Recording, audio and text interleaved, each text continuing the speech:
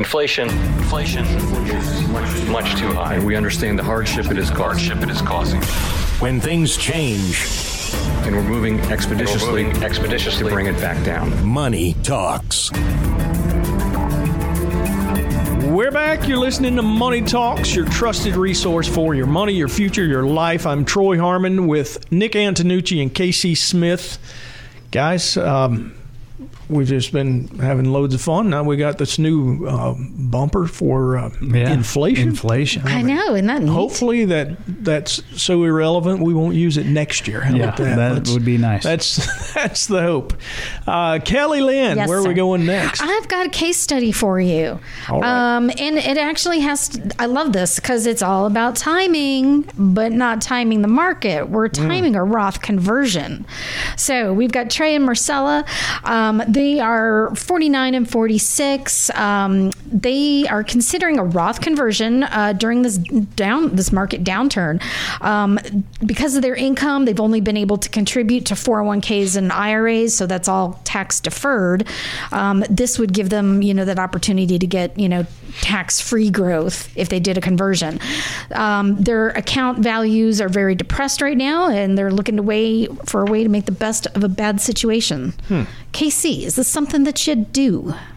Yeah, absolutely. I mean, you mentioned timing. Timing is very good. If you're already considering doing a Roth conversion, now is probably not a bad time to do some. You could always do some now and then wait and see what happens with the market.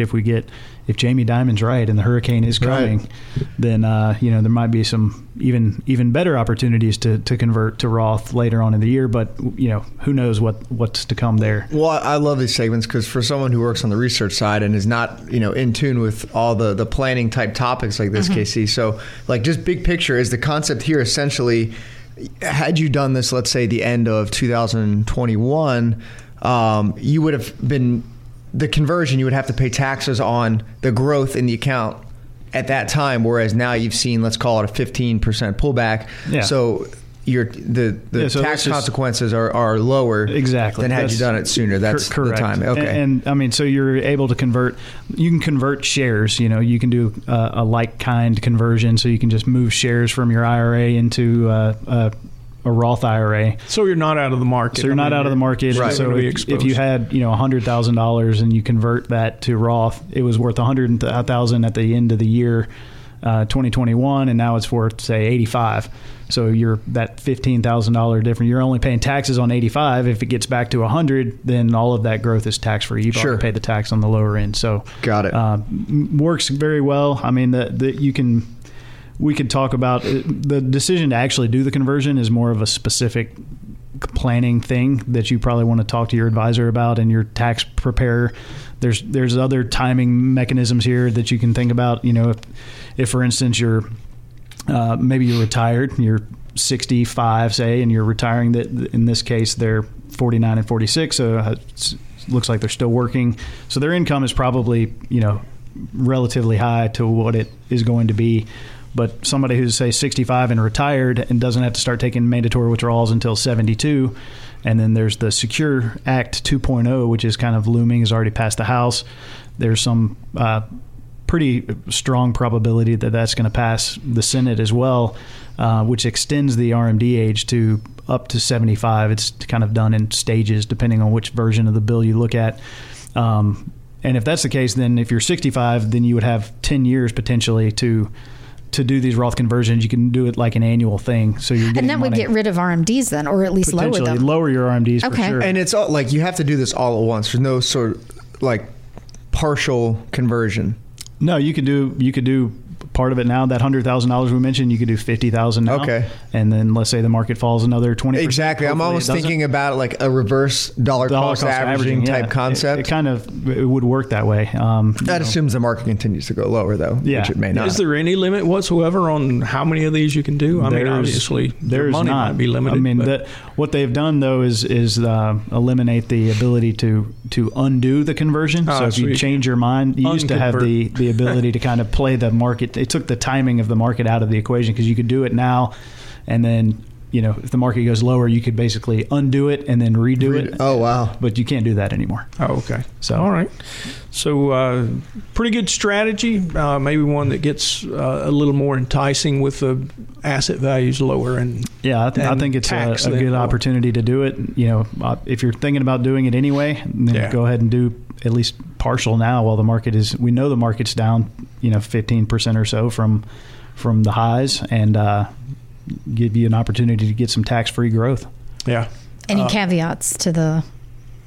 Well, I mean, the biggest caveat always to the Roth for me is what happens if the government changes the rules in the middle of the game at some point and they say, you remember how we told you that was going to be tax-free? Well, now forever. If you make if you're over a certain net worth or over whatever, whatever they but that's kind of a risk for anybody in a Roth, wouldn't you think? Certainly, yeah, it is. But certainly the older you are, the longer your time horizon. So somebody in Tracy and Marcella, or Trey and Marcella's situation that is relatively young, getting money into the Roth early, they have plenty of a time horizon to let that growth catch up to essentially pay the tax.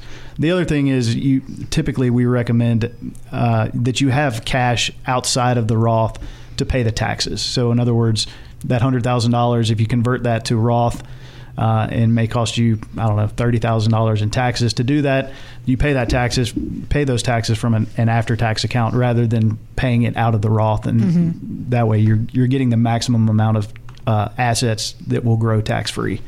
Now, Casey, I know that there are some unique rules around a Roth, one of which is you can remove the core you can't touch anything but the core within the first 5 years. Is that correct? Yeah, so there's a 5-year rule for conversions. So if you're under 59.5, you might have to pay a 10% penalty if you take the money out, whether it's your principal or not. Okay. But if you're over 59.5 and there's a few other criteria that you have to meet or you could meet to qualify as a qualified distribution, you can pull your conversion amount out. So that $100,000 goes in. You decide the next year you need that money, you can take it out. You won't pay any taxes on it because you already paid the tax when you did the conversion. You won't owe a penalty.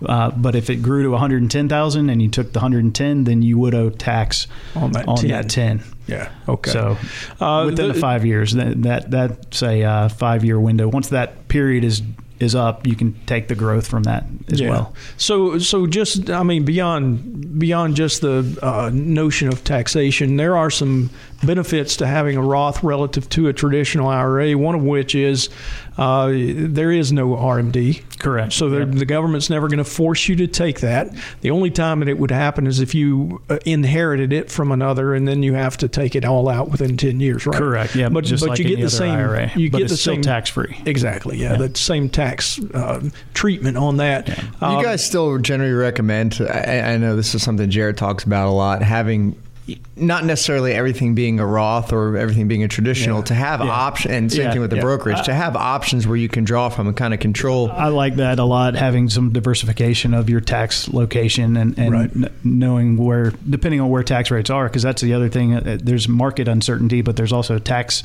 uncertainty. We don't know what tax rates are going to be, 10 years from now, 15 years from now. So it may be better off to have that option available. Maybe you have a need that exceeds your mandatory withdrawal once you start taking them from your traditional IRAs. And so possibly it's better to pull that excess from the Roth rather than your traditional and have to pay more taxes, depending on what the brackets are like. Yeah.